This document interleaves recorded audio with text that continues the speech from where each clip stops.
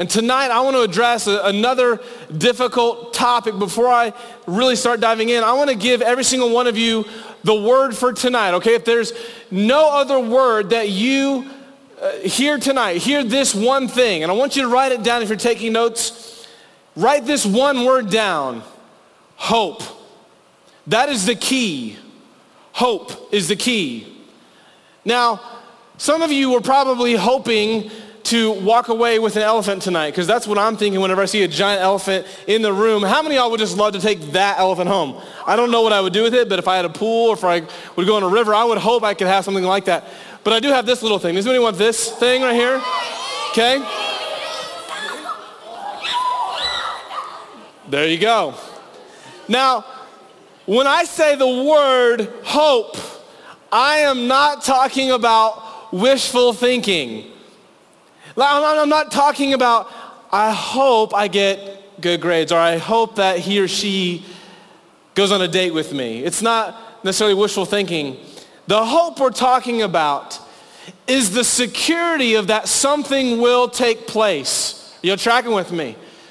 The hope in that something is going to take place, that there is somebody there who is with us, who will not forsake us. And so I want to set some groundwork and some foundational truths and principles for us tonight to build on these things. So the first thing is this. I want you to know this, and we try to communicate this with a heart of love and grace with you every single week.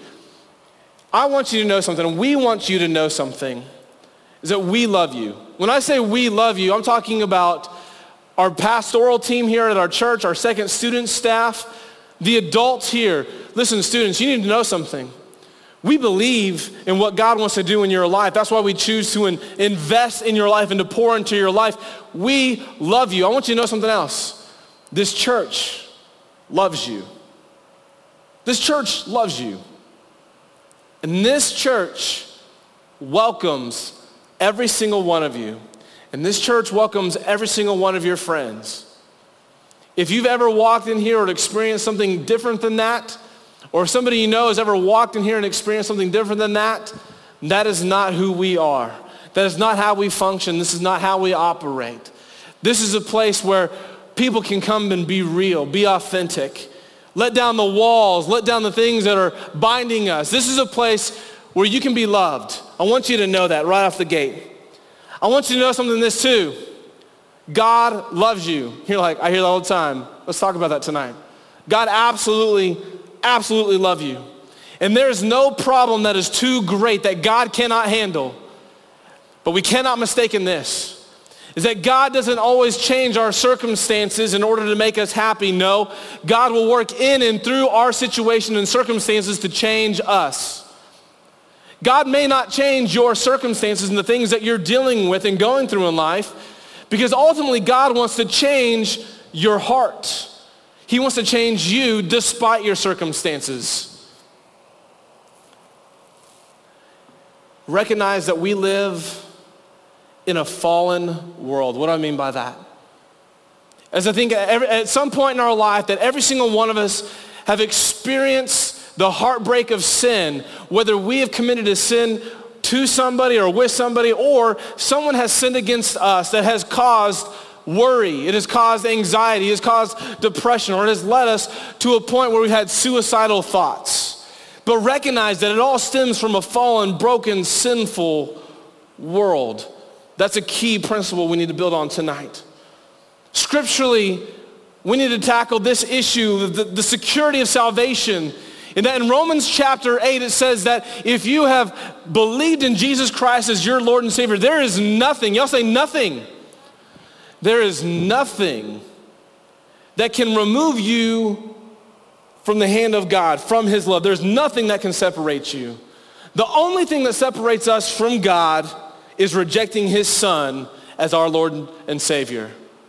We also know that we are to guard and protect our hearts. Proverbs tells us in 4:23 to guard our heart, for everything flows from that. So we need to understand our salvation is secure if we're in Christ.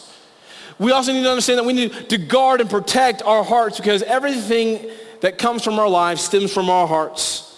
Romans 12:2, Paul reminds us that we are not to be conformed by this world, but you and I are to be shaped and molded by the teaching of God's word. Let it renew our mind, and that way we can see what God's will is. 2 Corinthians, Paul again talks to us in chapter 12, verse 2. He talks about how we can demolish arguments and every permission that sets itself up against the knowledge of God and take captive every thought. Take captive every thought to make it obedient to Christ. So in those moments of despair and desperation and anxiety, that we would capture those thoughts and recognize it as a tool of the enemy and say, I'm not going to allow this thought or this thing or this situation to enslave me, but instead I'm going to take it and I'm going to surrender it to Jesus. These are key foundations, key truths that we need to understand as we go into tonight. And with that being said, with the key word being what? Hope. With that word being out there, I want you guys to watch this video that will help set up the rest of tonight. Check this out. 1 out of every 4 people in this world will struggle with a mental illness. Mental illness refers to a wide range of mental health conditions, disorders that affect your mood, thinking, and behavior. Examples include anxiety, schizophrenia, eating disorders, addictive behaviors, and depression. Studies show that suicide is the 3rd leading cause of deaths in youth up to 24 years of age. And over 90% of those who commit suicide suffer from some type of mental illness. And out of all the illnesses you can have, depression is the leading cause of suicide in youth up to 24 years of age. These illnesses have the ability to make those who struggle feel alone and trapped. Internally, we hurt and we fight, while on the outside we try and hide what's really going on. And a lot of times we try and handle this on our own. You need to know that you cannot fight this on your own. It's sad to say that only 20% of youth and young adults living with mental illness have been identified and receiving the health care they need. This is a tragedy. If you are struggling with depression, anxiety, an eating disorder, or any other type of mental illness, you need to know that you are not defined by what you struggle with. You are defined by God's love for you. And He sees you as valuable and worth dying for. You also need to know that there is help. Talk to someone you trust today and let them get you the help you need. And even though you may feel and think that you are broken and beyond repair, you must know that you are loved and there is hope.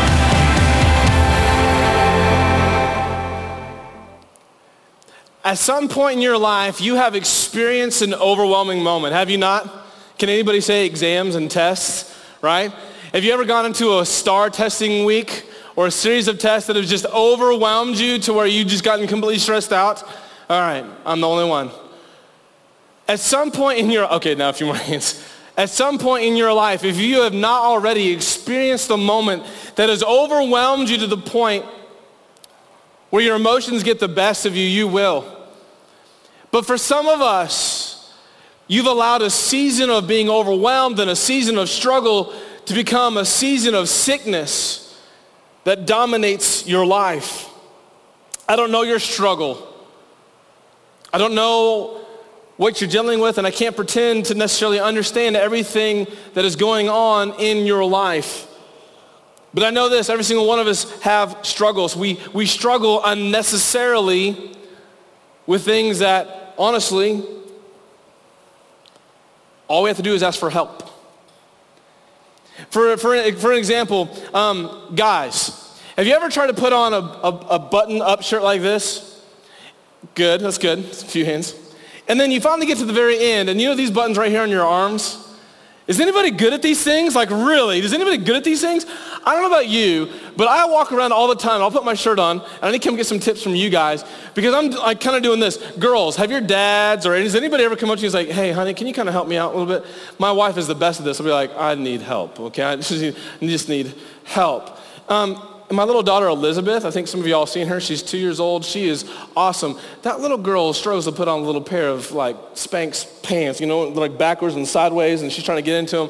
But what does she need to do? She simply just needs to come to mommy and daddy and ask for help, okay? 2 Christmases ago, my awesome sister-in-law bought us a basketball goal for our son Joshua. And if you've ever put anything together like a basketball goal before, you know the struggle is real. You know that this thing's gonna take for hours. And we're like, oh, it won't take long. There's 2 of us. We can do this. Yeah, that was fun. It was really fun, especially whenever we get to like step number 1,002, and you look back and you're like, oh no, we missed step 620. And you have to like redo all these steps just to go back and fix something to redo it. If all we just ask for help. Listen, the struggles in our life, the things that you're dealing with inside your head and your heart, listen, you think you're all alone. You think you have to keep it all to yourself. You think you have to remain silent, but the reality is this, is that you are doing an unnecessary struggle by yourself when all you simply need to do is recognize the opportunity to ask for help. Ask someone to help. Don't hide in the darkness. Don't hide in shame. Don't hide and pretend as if you've got your life all together. You're struggling unnecessarily, and come out and share. Understand this. It's okay to not be okay. And if you're writing this down, I want you to put a comma. It's okay to not be okay, comma, but it's not okay to stay that way. Notice I didn't say period. I didn't say it's okay to not be okay, period, as if it's just an excuse to say, okay, I messed up and therefore I'm not gonna do anything about it. No, listen, all of us at some form or fashion are all just messed up people, okay? At some form or fashion, every single one of us has struggles, we've got battles, we've got issues that we are dealing with. And it's okay to be right where you're at, but it's not okay to stay that way. It's not okay to stay that way. Worry leads to anxiety. When you have worry that's undealt with, that produces anxiety. When you have anxiety that is undealt with, that leads to depression. Depression that is undealt with leads to suicidal thoughts, and suicidal thoughts that are undealt with lead to suicide. And if you find yourself wrestling with any of these, listen, that's sickness. That's sickness. And I'm not saying that as a point of condemnation. Listen, I'm not saying that as a point to condemn you. I'm saying that as a point of conversation, to begin a conversation for you to recognize that it's not healthy and it's not okay for you to just stay that way. It's okay to recognize it, but it's okay to ask for help. It's okay to get better. It's okay to not be okay, but it's not okay to stay that way. So hear me say that. If you're wrestling with it, good, but that's not the intent of how you were designed and how you were to live. And how do I know some of these issues? Because honestly, that's part of my story. That's part of my story.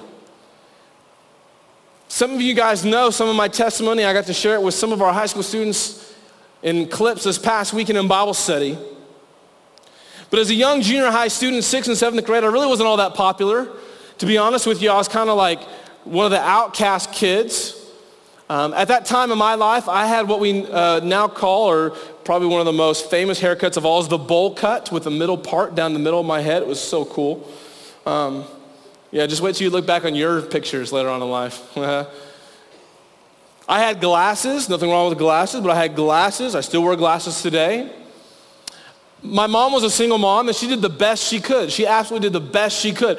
My mom, she worked really long hours for my sister and I. And I remember growing up thinking in middle school, just like many of you think, that the clothes will make you popular. Well, I didn't have the cool clothes. I didn't have what the popular kids were wearing, and I didn't feel like I was fitting in. Until my mom remarried. And I was in 8th grade when she remarried, and all of a sudden, there was a little bit of extra added income into the family, so that provided some new opportunities. So, I think I kept the hair for a little bit, and then I got it cut. I got contacts. I got to buy the fancy collared shirts and the cool shoes. I got a really cool backpack And so now I'm someone, right? Now I feel like I'm going places. Well, athletically, I stopped tripping over myself. I was Amanda referred to herself as a giraffe last week. Amanda, I think that's right. I can relate to that. For a long time, I was 6'2" in 8th grade and like 100 pounds. I was just skinny, tall and skinny. And finally, I kind of built into my body a little bit. In 8th grade, at the end of my 8th grade year, I was voted most athletic in my school, okay? I felt like I had the world going. So I go into high school as a freshman. I'm like, man, I was voted most athletic. I'm dating this cheerleader. This is all good, right? Right? I mean, as a matter of fact, spiritually, my life had never been better.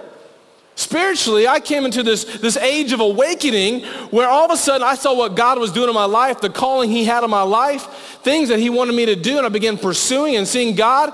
And I was like, this is awesome. I'm following God. I'm living the way he wants me to. And all these other things are happening. This is all good. And I go to my freshman year with all this confidence. And man, it got even better. I dumped this other girlfriend and started dating the homecoming queen over here who's a sophomore. I thought I really had it all together. And then till one day I was at a basketball camp in that summer after my freshman year. I was at the University of Arkansas, Razorbacks. I was at this basketball camp, and I'll never forget, it was like the third day we were there at this camp. And I remember one of the coaches pulling me aside during a drill, and he said, listen, I want you to hear me, son. You're young, but if you keep doing what you're doing, you're gonna play college basketball one day. And I'm like, what? That's cool. That's awesome. And I remember like that same night, we go back to my friend's dad's house, and we didn't have cell phones then, so we had these landline things. You picked up a phone, had a little wire sticking to it. And so he goes, hey, your mom's on the phone. And so I'm like, okay, cool. Hey, Jason. Hey, Mom, what's going on? Kind of weird that you're calling me. I just want to let you know that we're moving. What? Yeah, we're going to move to Salt Lake City, Utah in a couple months. So just want to let you know that. So when you come home and you see some of your stuff kind of getting moved around, doesn't kind of wig you out. It's already wigging me out. I remember just bawling. Like this sophomore type basketball player guy, just everything that I had known in my life, and I thought everything was going so well. I was friendships and athletics and school. It was all coming together. All of a sudden, the rug. Whew. And so I went from having all this to moving all the way across the country, not knowing anybody. And I don't know about you, but when I walked into places and I didn't know anybody, it kind of makes me feel uneasy. I remember walking into high school the very first day. School had already been in session for 2 weeks, and I joined in. And I walked into this school. Mind you, my graduating class was like, 800 something people, 900, I don't know. I don't remember. Stuff's irrelevant. I remember walking into this huge building, Viewmont High School, and I'm like, this place is huge, and I don't know anybody. And the place was under construction, which made it even worse. I'm wandering around. I finally get to my first class, and I'll never forget a guy named Cameron. Cameron introduced himself to me, made me feel like I was part of the group. Unfortunately, Cameron was one of the few and far between, and so I went into this deep cycle where, honestly, I would get home from school, I would get home from football practice, and again, I'm playing football as a sophomore, and I'm like, cool, things are going great, I'm going to be a starting linebacker, and that's awesome, whatever, I don't care. Cool, I made the basketball team, I'm playing basketball, and as a sophomore, I'm one of the 5 or 6 guys dressing up for JV, cool, it just doesn't matter. Awesome, I made the baseball team, sophomore playing baseball, really cool, awesome. Didn't matter because everything I wanted to do was I'd do those things and I'd come home, I'd close my door and I didn't want to talk to anybody. I didn't want to go to church. I didn't want to go hang out. I didn't want to talk to my parents. Didn't want to do any of that. And I'm not talking about typical hey, I'm a teenager, let me do my own thing. Oh, you're embarrassing me, Mom and Dad. No, I'm not talking about that. Which, by the way, listen, don't do that. Your parents love you. And if you live in their house and they're putting clothes on your back and they pay for stuff for you, listen, appreciate that. Thank that. Be appreciative of what you got. I wish somebody would have told me that when I was that age. But it was much more than just, I want to be away from them. It was like I was depressed. I was depressed. to the point where I even had an ulcer. I don't know if you guys know what an ulcer is. This is when you have so much anxiety building up that it produces extra acid within your stomach, and the extra acid actually burns a hole in your stomach. Feels really awesome. Not. And to this day, I still deal with reflux and issues that deal with reflux issues. It's not fun. I hate it. I hate it. But I battled this, and I did it alone. I didn't come out of my room asking for help. I flew back to Oklahoma to visit some family friends. They invited me to church. I didn't want to go. I was mad at them. Why would you invite me to church? This is stupid. And I showed up to this church, very similar to kind of what you're doing here tonight. And I remember sitting in the crowd, sitting on the ground, being mad because they didn't have a chair for me. And I remember sitting there, and they started talking about Jesus, and I'm like, this is stupid. I don't care. I don't want to be here. And I was that guy who walked in and had the sunglasses on in a room like this. That was me. And I thought I had it all together. Leave me alone. Don't look in my eyes. Just leave me alone. And then all of a sudden, it was as if God was speaking directly to me in that pastor's message. And it was a moment I'll never forget that God said, listen, you're not meant to do this alone. Whatever you're hiding from, come out. Whatever you're dealing with, ask for help. And I thought he was actually calling me out because he's like, and some of you feel like you're hiding behind something like glasses. And I'm like, taking my sunglasses off like this. Because he's talking to me. And it was in that moment I realized something. It's that God was for me. That God did have a plan, that God wanted to work in my life. God didn't want to change the circumstance of me moving to Utah, but he was trying to show me and mold me into the person he wanted me to be. Did you know that in that same year, going into my junior year, that was the year that God called me to be a pastor? Right after depression, God said, I'm going to show you something. I've called you to be a pastor. And I don't know if I would have answered that call or seen that call had I stayed in Oklahoma, because I guarantee you the same group of people that I was running with in Oklahoma who I thought had it all together, actually by that same point in time were getting involved with drugs and alcohol, sex, and all these other things that if I would have gotten caught up with, I would have missed so much that God had planned for me. You see, I can relate when it comes to anxiety, depression, and worry because I was there. It's part of my story. I want to read some scripture with you tonight. And this is not just like, the icing on the cake to this message. I set this up on purpose. And I want to go to Ephesians chapter 2, starting in verse 4. It says, but God is so rich in mercy, and he loved us so much that even though we were dead because of our sins, he gave us life when he raised Christ from the dead. It is only by God's grace that you have been saved, for he raised us from the dead along with Christ and seated us with him in the heavenly realms because we are united with Christ Jesus. So God can point to us in all future ages as examples of the incredible wealth of his grace and kindness towards us, as shown in all he does for us who are united with Christ. God saved you by his grace when you believed, and you can't take credit for this. It is a gift from God. Salvation is not a reward for good things we have done, so none of us can boast about it, for we are God's masterpiece.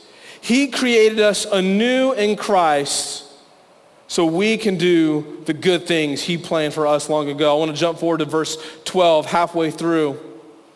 It says, and you did not know the covenant promises God had made to them. You lived in this world without God and without, there's our word for tonight. Everybody say it with me, and without hope. They lived without hope. People apart from God did not know his truths, did not know his covenants, did not know God, and they lived without hope. But verse 13 says, but now you have been united with Christ. There's that hope.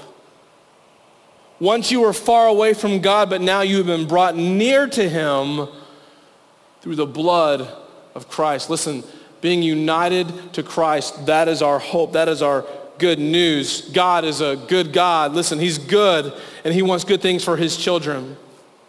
Hard times, students, reveal God's greatest power. His strength is made perfect in our weakness.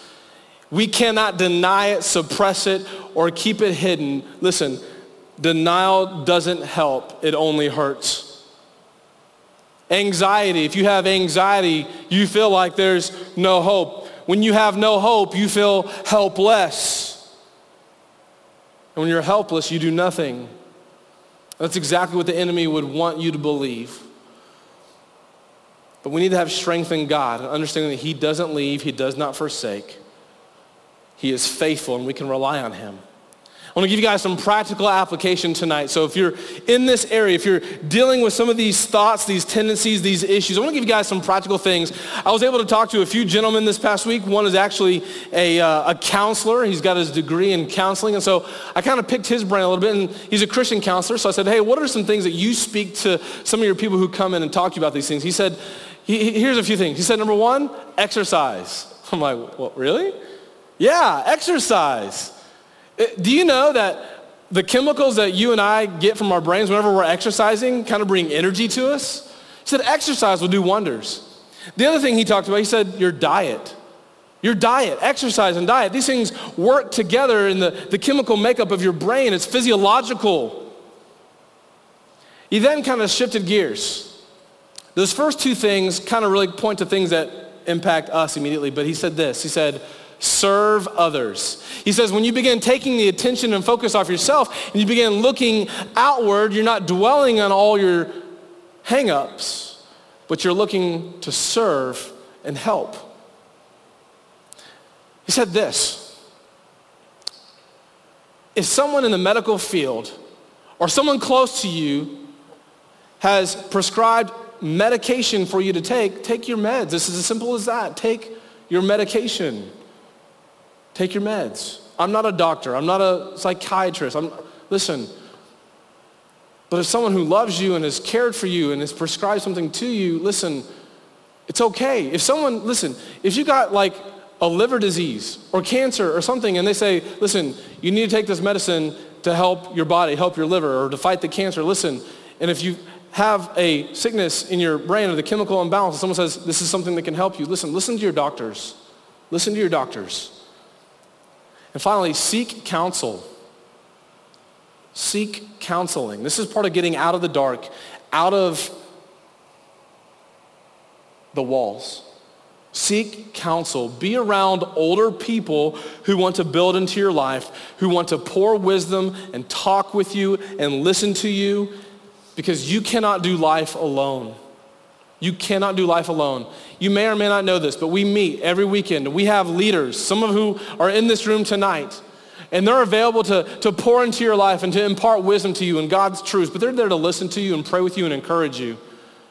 You need to surround yourself with wise counsel, or perhaps you need to go see a professional counselor. On the screen, you're going to see the counseling department at Second Baptist Church. Here's the phone number for the counseling department at Second Baptist Church, okay? So you can write that down if you need it. I'm going to tell you that if you are a church member, if you are a member of Second Baptist Church, this counseling department is of a free service to you. It's a free ministry to you. But if you're in a situation where you need professional Christian counseling, notice I said Christian counseling, this is the number for you. Reach out. If you're willing to talk and meet with them, they are willing to talk and meet with you. Finally, I want to close in this passage, and Chris and Anthony, you guys can come up if you will. This is found in the book of James. James chapter 5, verses 13 through 16. It says, are any of you suffering hardships? You should pray. Are any of you happy? You should sing praises. Are any of you sick? Are any of you sick? Like when we identify these issues, the worrying, the anxiety, the depression, and suicidal thoughts, this is mental sickness. And James here, the half-brother of Jesus says, are any of you sick? You should call for the elders of the church to come and pray over you. Now I need you to tell you this. When people call the church all the time and say, hey, I need to speak with a pastor. Hey, would someone go and pray with my grandma or my mom or dad or someone at the hospital? Listen, we go and we pray with people. We want to do that. But listen what James is saying. Listen right here. Are any of you sick? It says, you should call for the elders of the church to come and pray over you, anointing you with the oil in the name of the Lord. Verse 15, such a prayer to offer in faith will heal the sick, and the Lord will make you well. And if you have committed any sins, you will be forgiven.